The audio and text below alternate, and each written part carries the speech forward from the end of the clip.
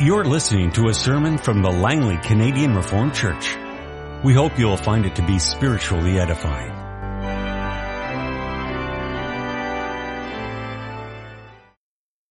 Our first reading this morning is from the prophecy of Isaiah chapter 9, the verses 1 through 7.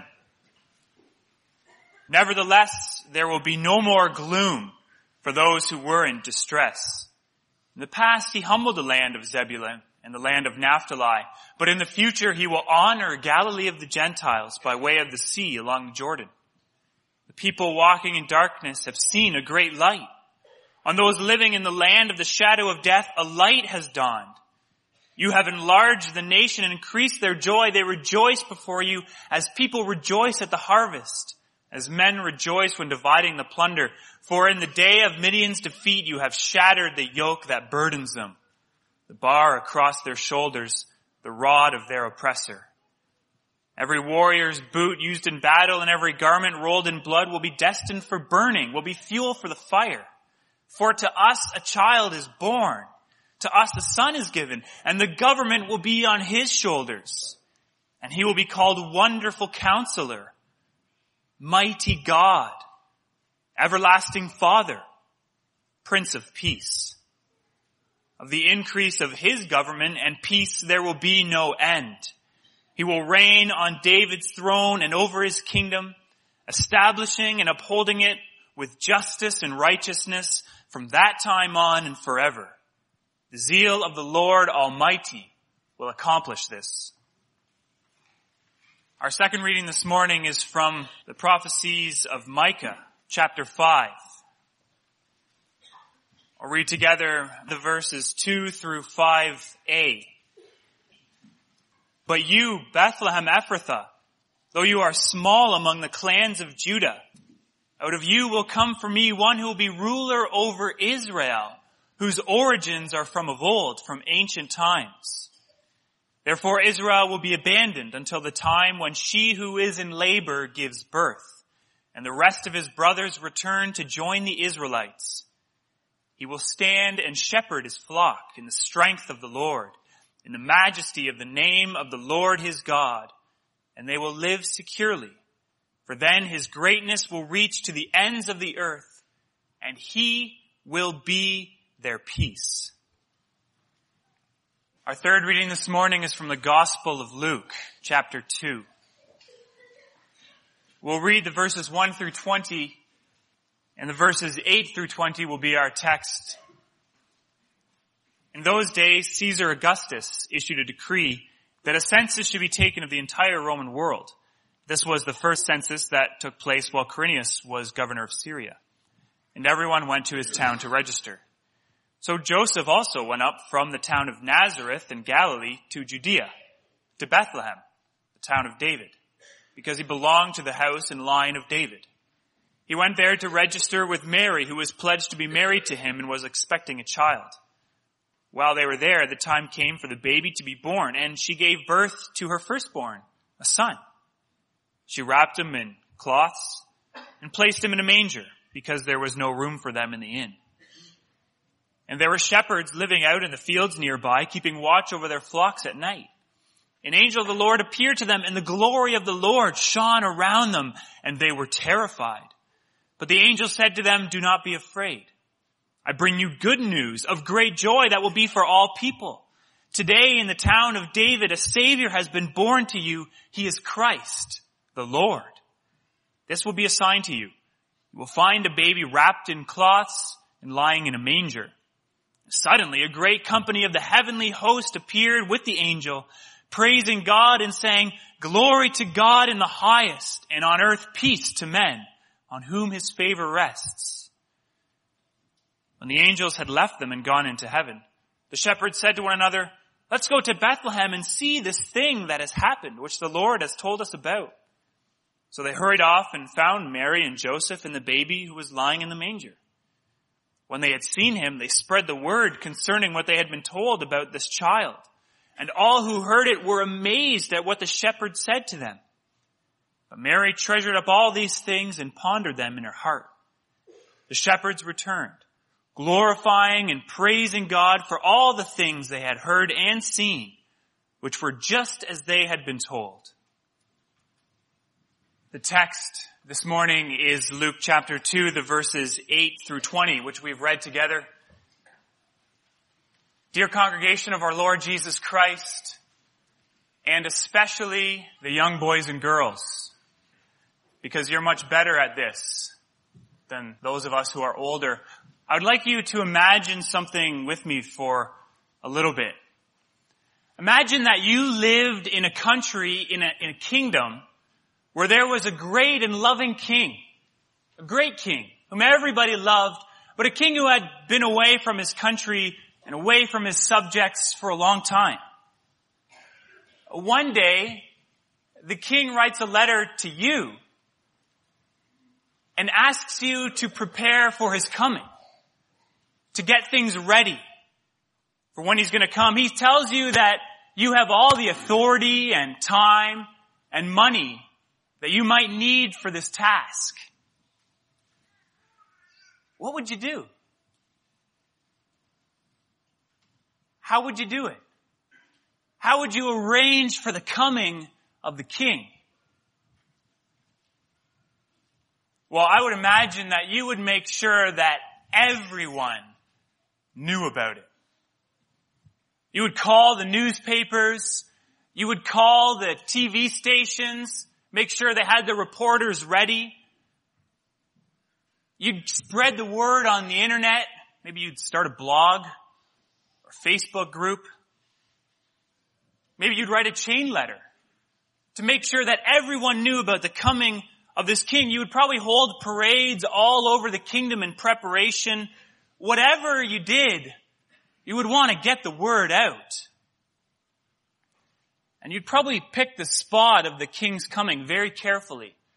In a place, the most populous place in the whole kingdom, on a time when there'd be lots of people gathered like Times Square in New York on New Year's Eve, where there would just be a lot of people who could all witness the coming of the king. And you'd probably invite the kings and queens from neighboring countries, and maybe you'd even have a choir. Maybe a children's choir. That would be nice, wouldn't it? Performing at the moment that he arrives. Well, it's nice to imagine, isn't it? But probably no matter how we planned it, it would be very different than the way that our Lord chose to send his Son into the world. See, we would do it probably with pomp and circumstance so that everyone would know, with bright lights and lots of fanfare. But God did it at night in the fields outside Bethlehem. And he hardly told anyone, just a few shepherds and some wise men from far away. And yet that is how God did it. That's how he sent his Son into the world. His Son who was born as a king and who would become the greatest king that this world has ever known. God did it not according to our way, but according to his way. And he had very good reason to do it that way. He did it because his Son was a king, the greatest king of all, but he was a different kind of king. And his kingdom is different than any kingdom that we know of. Greater in every way than all the kingdoms and all the power of this world, but very different. And so I proclaim the word of God to you on this Christmas morning under this theme: the arrival of the king.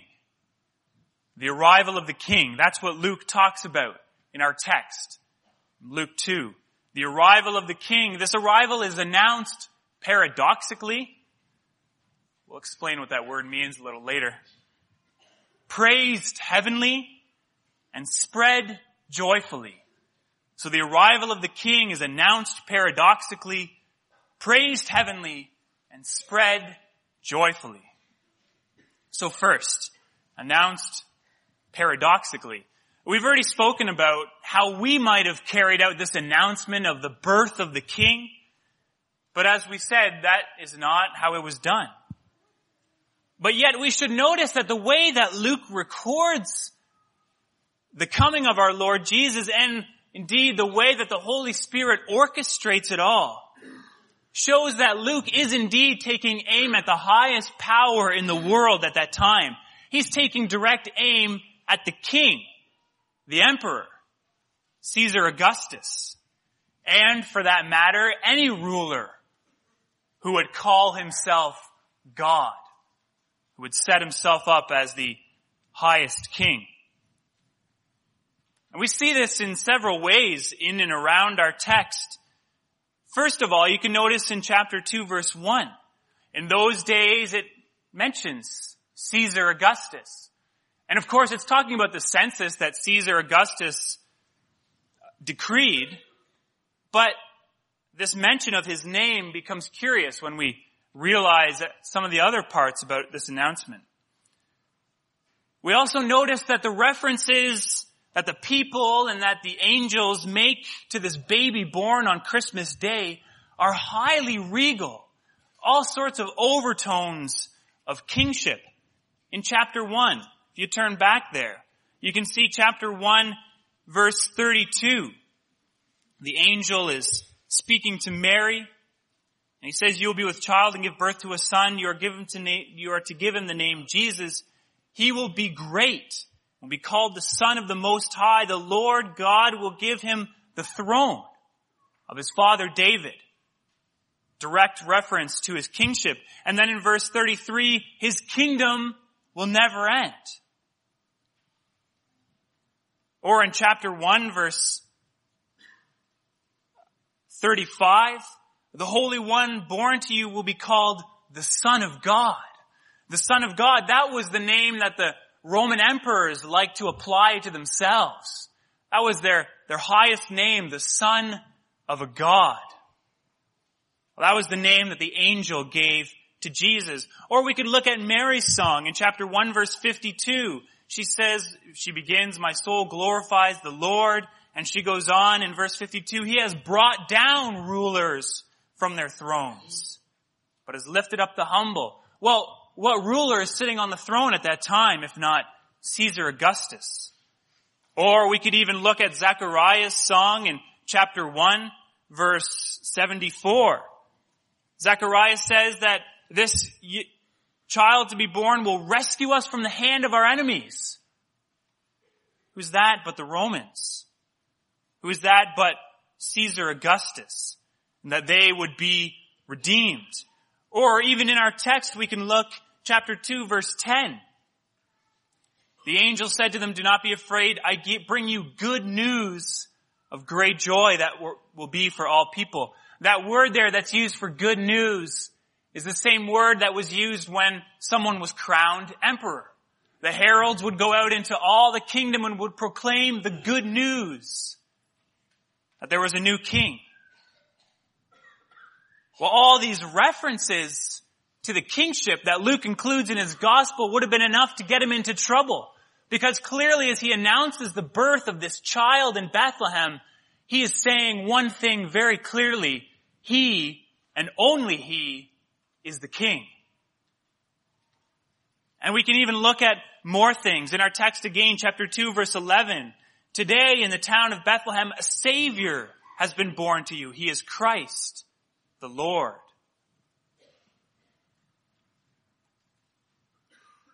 For the Roman kings, it was important to have lots of names piled on. Think about Caesar Augustus.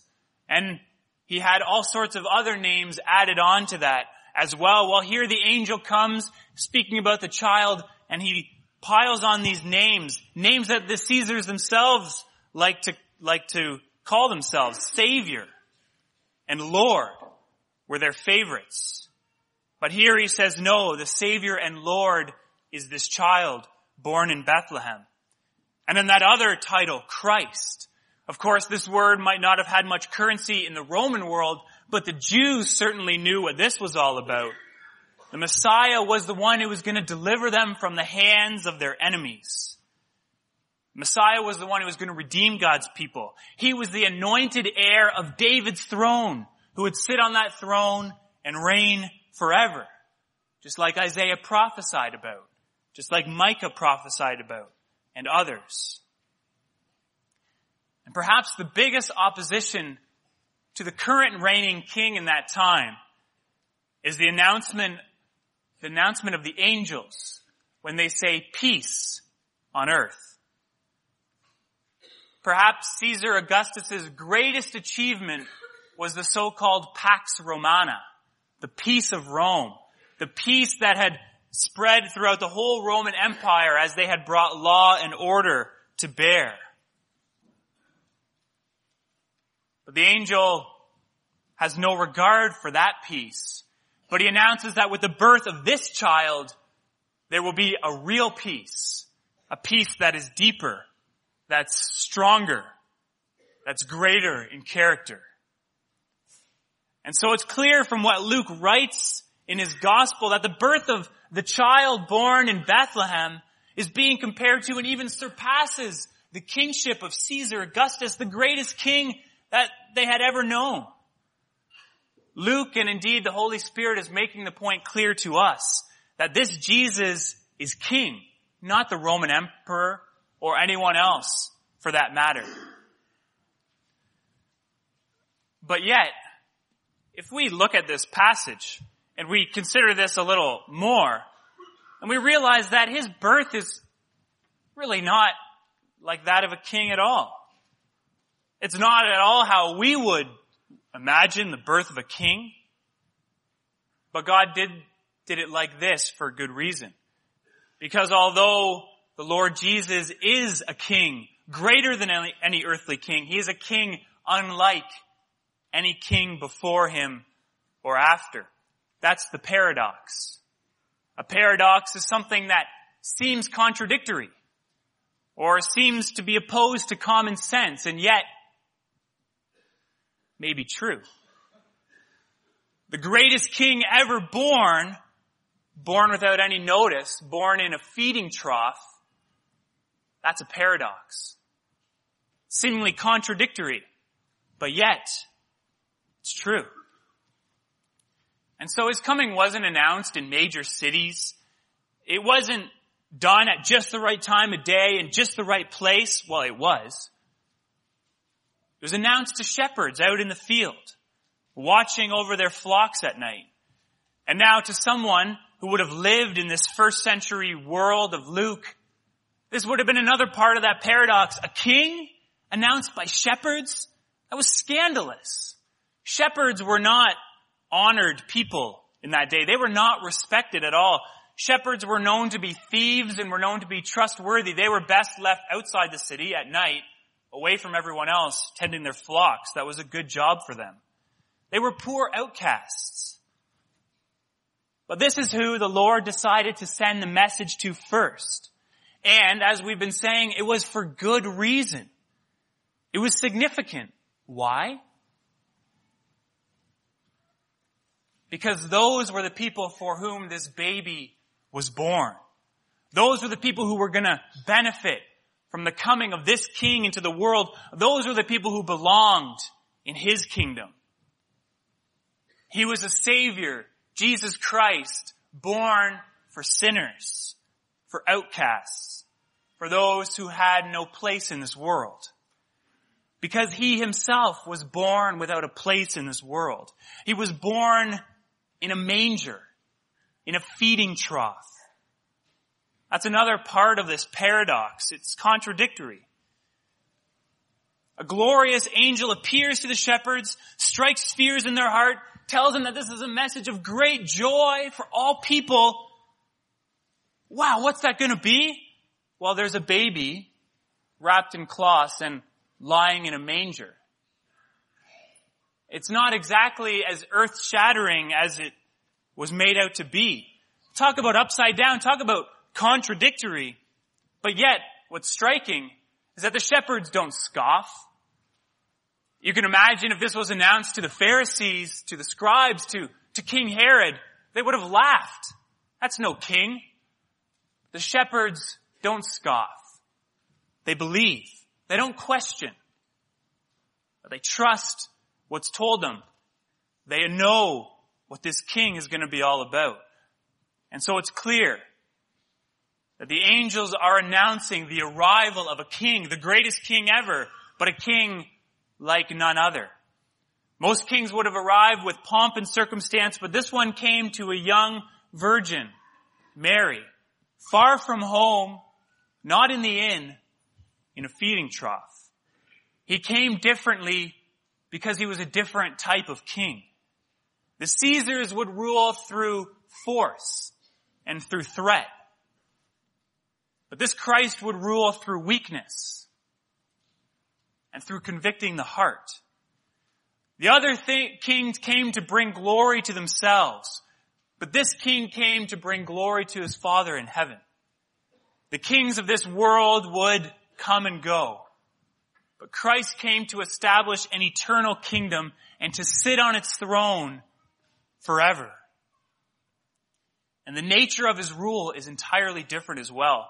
With the Caesars, you can imagine that their rules would make changes for the lives of people a little bit. But really, in a lot of ways, it wouldn't change their lives. It wouldn't change who they were. They might experience more wealth or more poverty, more freedom or more controls, but it wouldn't change who they are day to day. It wouldn't change their hearts.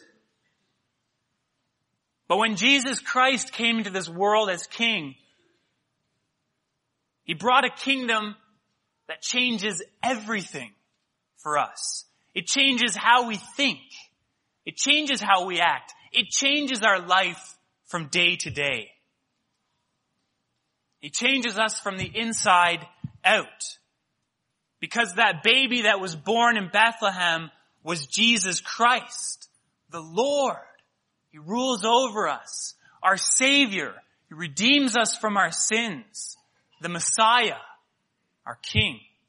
He came to bring a new kingdom, a new era, a new start really for mankind. He came to bring hope, eternal life. He came to bring peace. And so it's no wonder that the angels praised God like they did. Consider that now. The heavenly praise that comes at the arrival of the king. Considering just who it was that was born in Bethlehem on that first Christmas, it's no wonder that the reaction in heaven was like it was. This was the greatest, most decisive step forward in the history of God's redemption for his people. This was the most clear step of God's salvation since that promise so long ago in Genesis 3 that he would send a Savior. Here is God moving decisively to bring redemption, salvation, hope, eternal life, and peace. And so it was that heaven exploded with praise for God while the earth was quiet. Only a few shepherding outcasts knew, and some wise men from the east perhaps were curious about it. Heaven itself erupted into praise for God and his mighty work. You see, earth didn't understand what was happening. And so long after that event, now 2,000 years later, so many still don't understand what happened. But the host of angels who joined with that angel who gave the announcement, they knew. They knew what was going on here. And that's why they sang that most comprehensive song of praise that you could imagine in verse 14. Glory to God in the highest, and on earth peace to men on whom his favor rests. Let's look at that song for a moment. We should notice as we consider it that it's really made up of three comparisons. If you look at it closely. God and man, glory and peace, and in the highest, in the heavens, and earth. Three comparisons. We'll look at each one in turn. First, God and man. Jesus Christ coming into this world is really about just that. God and man. If we were to break it down into its simplest terms, that's what it would be. God became man to bring peace between man and God, to restore that relationship that was severed in the fall into sin, that relationship which had not been totally healed throughout years of history and God working with his people. That sad reality had been the most prominent reality for the whole world indeed, and even for God's people throughout their very existence. They were constantly breaking that relationship, falling away from God, but now one had come who would restore that relationship. And instead of bringing hostility between God and man, that hostility that had existed, he would bring peace. Peace. That's what Micah had prophesied so many years ago. There would come one who would be their shepherd. He would rule with the strength of the Lord. He would give security to his people. He would give them peace. And that's what the angels sing about concerning this young baby. His very birth on this earth and in the flesh means peace for God's people. Peace that is profound and far-reaching, as Isaiah spoke about in chapter 9. Peace that is deep, like Micah spoke about. Peace that is far-reaching indeed and deep, but not universal. Indeed, it is not for everyone. And the angels, remember, who are singing this song, would have known all too well the war that was going on between God and Satan, the enemy of God. And they knew that many had stood, will stand, and will never be removed from God's judgment. Of course, the angels understand God's sovereignty, and therefore they know that this peace that this child brings is really not for everyone, but it's for those on whom God's favor rests. Indeed, inseparable from the fact that Christ came according to God's plan of redemption is that this peace is limited for those on whom his favor rests, for reasons that are only within God's wisdom, God's good pleasure. But indeed, this peace for God's people is real peace. It's glorious peace, and it's closely tied to the glory of God. Indeed, as the angels sing glory to God, it's because he has acted powerfully and sovereignly to bring this peace to earth. But even here you see the paradox and the irony of God's work. This child is announced with the radiance of God's glory shining around the shepherds, with the angels singing of God's glory, and yet it's a child lying in a feeding trough.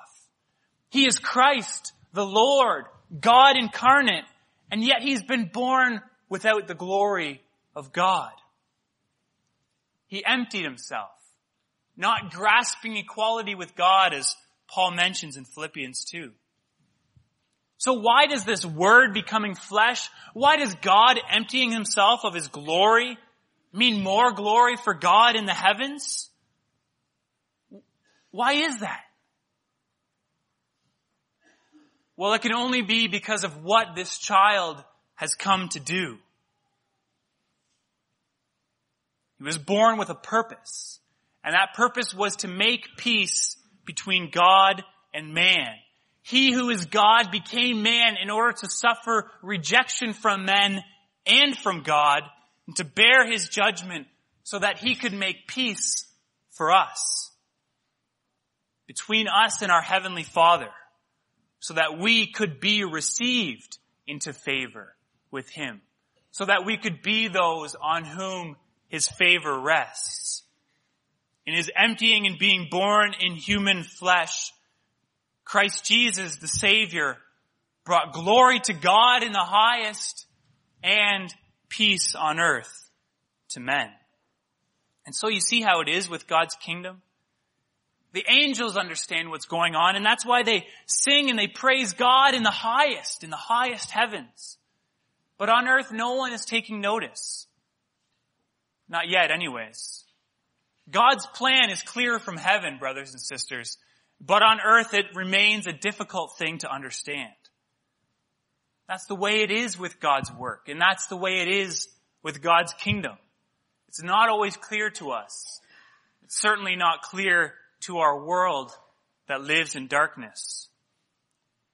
But in that last comparison of the song, we see that the king is going to change that as well. For God receives glory in the heaven, and on earth his people receive peace. In Christ, God has acted to bring heaven and earth together. He's bringing heaven and earth together in his Son, God and man. Indeed, since they were separated at the fall into sin, heaven and earth had remained distant from each other. We on earth have a hard time comprehending what's going on in heaven. But in Jesus Christ, the two become one. In building his kingdom on earth, God is revealing his glory to men on earth. And he's showing himself to be most worthy of glory and honor and praise. In Christ, we have the glory of God come down. And we continue to see his glory because we live in the peace that he's accomplished for us. And that brings us then to the final point, as this news of this king is spread joyfully.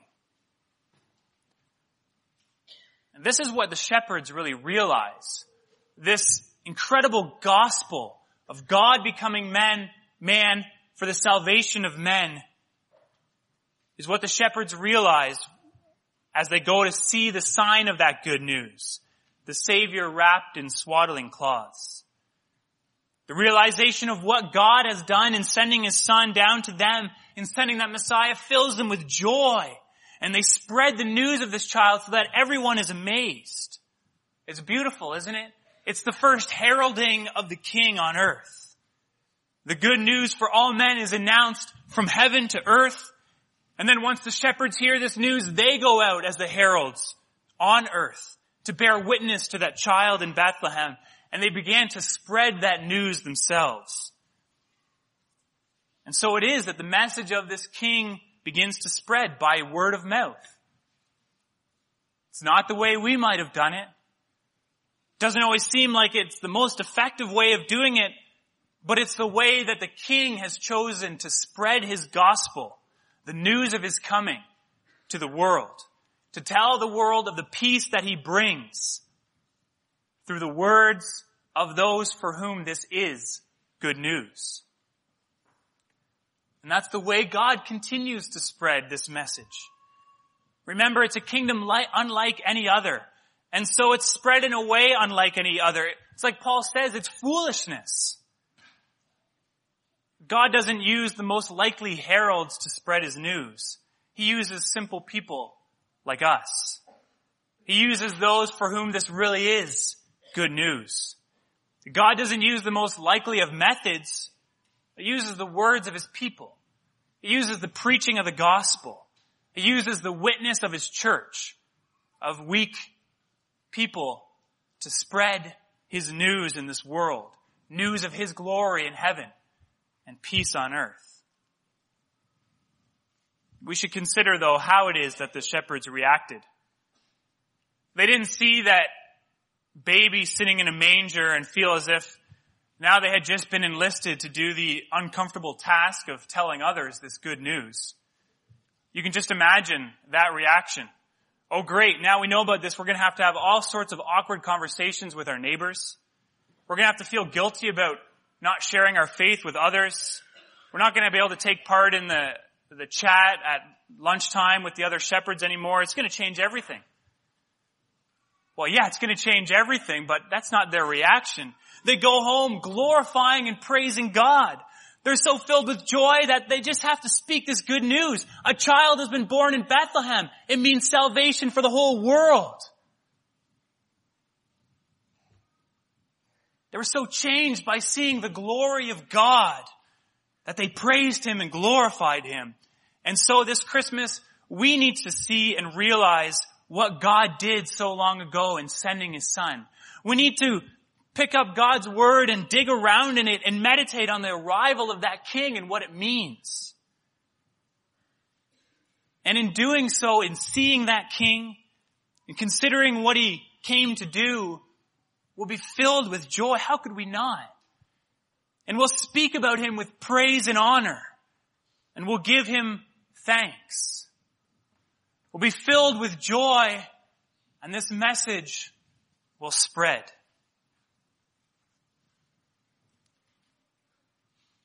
And perhaps some of you came here this morning not really sure about what's going on here on Christmas. Not really sure about this Jesus who was born in Bethlehem. You're not sure why we're so caught up in this Christmas celebration, since you can't really see the effects of it in this world. Seems like it happened a long time ago. Why is it so important? Well, consider that this king that we're talking about is a different kind of king. And his kingdom is a different kind of kingdom. He works from the inside out. He works on hearts and lives. He builds his kingdom not through impressive displays of glory and power, but humbly through service, through his church. His glory is displayed indeed in weakness, and his kingship is displayed through service. He's not dressed in the pomp and the power of this world, but you can be sure of one thing, that he is the king. And so we need to look with the eyes of faith on this child born in Bethlehem and see that he is the Savior, the Christ, the Lord. He is the reason of great joy for all people. His coming means peace for all who would recognize him, see who he is, believe in what he's done, and give him the praise worthy of a king. Amen. This has been a sermon from the Langley Canadian Reformed Church. For more information, please visit us on the web at www.langleycanrc.org.